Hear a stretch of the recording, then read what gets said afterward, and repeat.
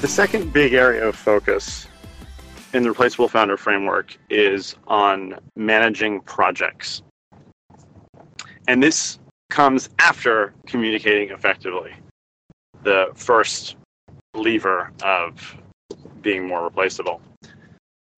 And it's interesting when people try to skip the steps, but communication really does need to come first. And the thing is that communication, honestly, in my experience, has been 80% of the problems, at least as the frameworks I teach. Like, that has been 80% of the problems that we see in so many businesses. And it could take a few days, or it could take a few weeks to get communication on the right path. It's not particularly hard from a technical standpoint, a logistical standpoint. It's more of a company culture kind of an issue, and people just get so used to having meetings in person or delegating ineffectively.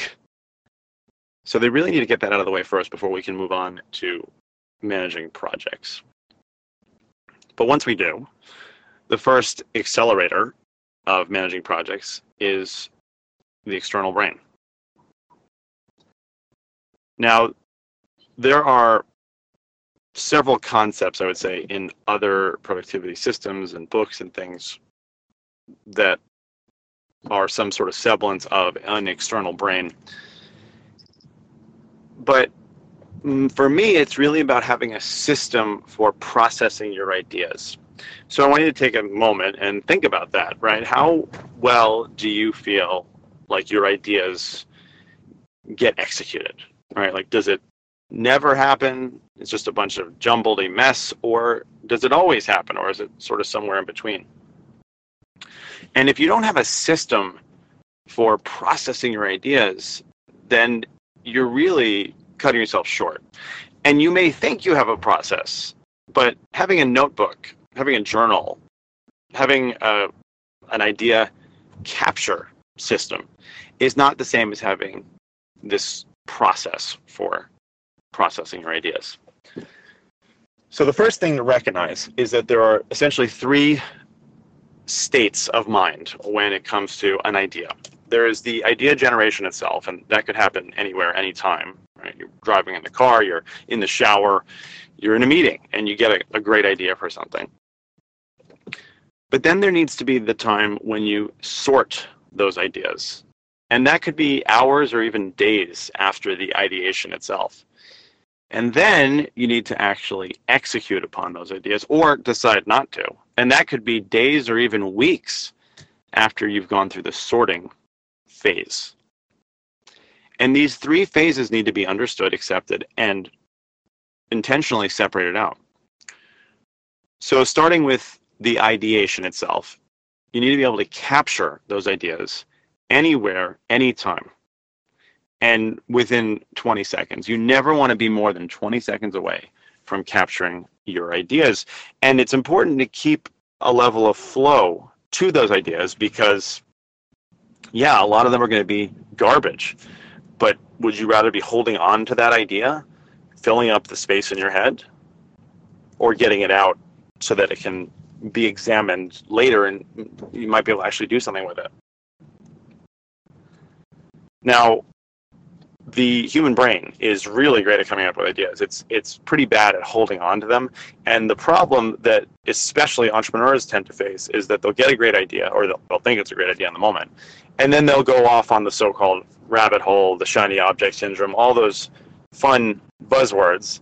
But ultimately, you just end up derailing yourself. And 3 hours later, you realize it's not such a great idea. Or worse, you send a message to your team. You're like, hey, guys, I've got this amazing new idea. Let's get it done, without really thinking it through. And then you just drive everybody crazy.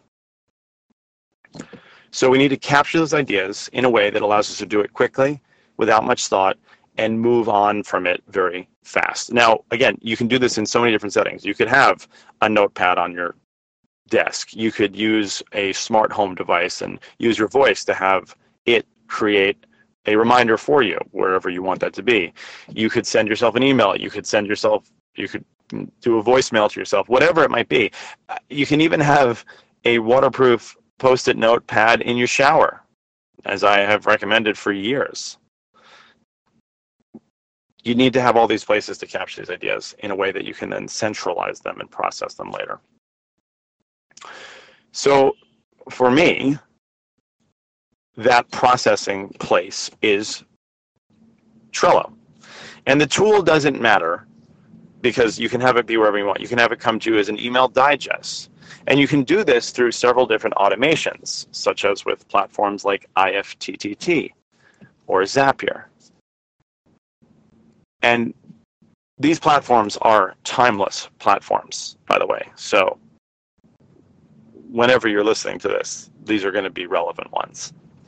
I try my best not to denote specific tools because, you know, things change, people have different preferences, but these ones that I do mention have stood the test of time. So you can create an automation that all of them come to the same place. And if you don't want to automate it, then you have all these pieces of paper and you just drop them in a bin on your desk, and then you decide that there is a time and place where you will actually review and go through those.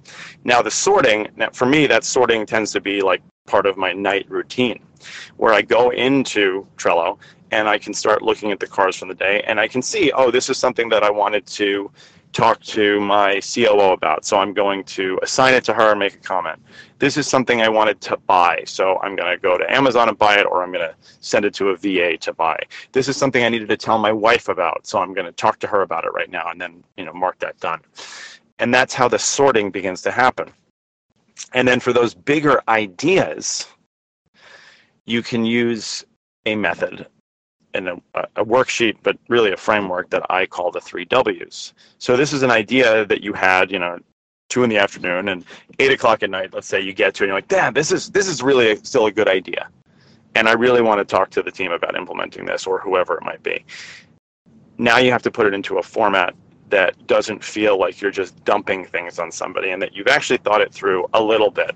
And while all of these things that I'm suggesting sound like I'm slowing down your idea flow and I'm cramping your style and your creativity, trust me, in the long run, your ideas will actually come to fruition more. You'll get to see the fruits of your labor more if you just follow some level of structure.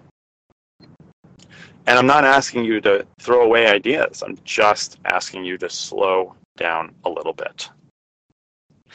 So the framework of the 3 Ws is really interesting. It's something that I came up with that allows you to essentially come to an agreement between the idea generator and the idea implementer.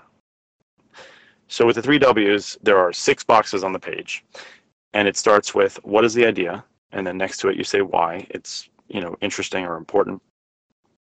The next box and the one after that are not to be filled out by you. So this is a unique worksheet and framework in which you actually do it with 2 people. So you start at the top, you say what the idea is, this is what it is, it's awesome, I want to do this new thing, open this new location, whatever it might be, and the why, and this is why it matters and why it's important. And then you're done. You've said your piece, you've made your case, you hand that off to whoever that might be that's going to execute it for you or with you. And quite honestly, if you are a complete solopreneur with no team and no assistants, you should still do this, put it away, and come back to it a day or 2 later, and you can fill out the other side of it. And what the other side, the bottom half, or the bottom 2/3, is the who and the when. So first we have the who, and then there's a box next to it which is why.